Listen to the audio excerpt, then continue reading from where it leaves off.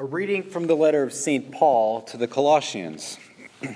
Brothers and sisters, from the day we heard about you, we do not cease praying for you and asking that you may be filled with the knowledge of God's will through all spiritual wisdom and understanding, to walk in a manner worthy of the Lord, so as to be fully pleasing in every good work, bearing fruit, and growing in the knowledge of God, strengthened with every power in accord with his glorious might, for all endurance and patience, with joy giving thanks to the Father, who has made you fit to share in the inheritance of the holy ones in light.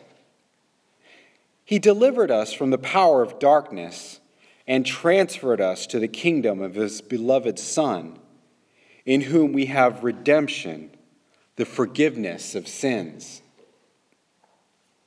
The word of the Lord. Thanks be to God. The Lord has made known his salvation. The Lord has made his salvation known in the sight of the nations. He has revealed his justice. He has remembered his kindness and his faithfulness toward the house of Israel. All the ends of the earth have seen this salvation by our God.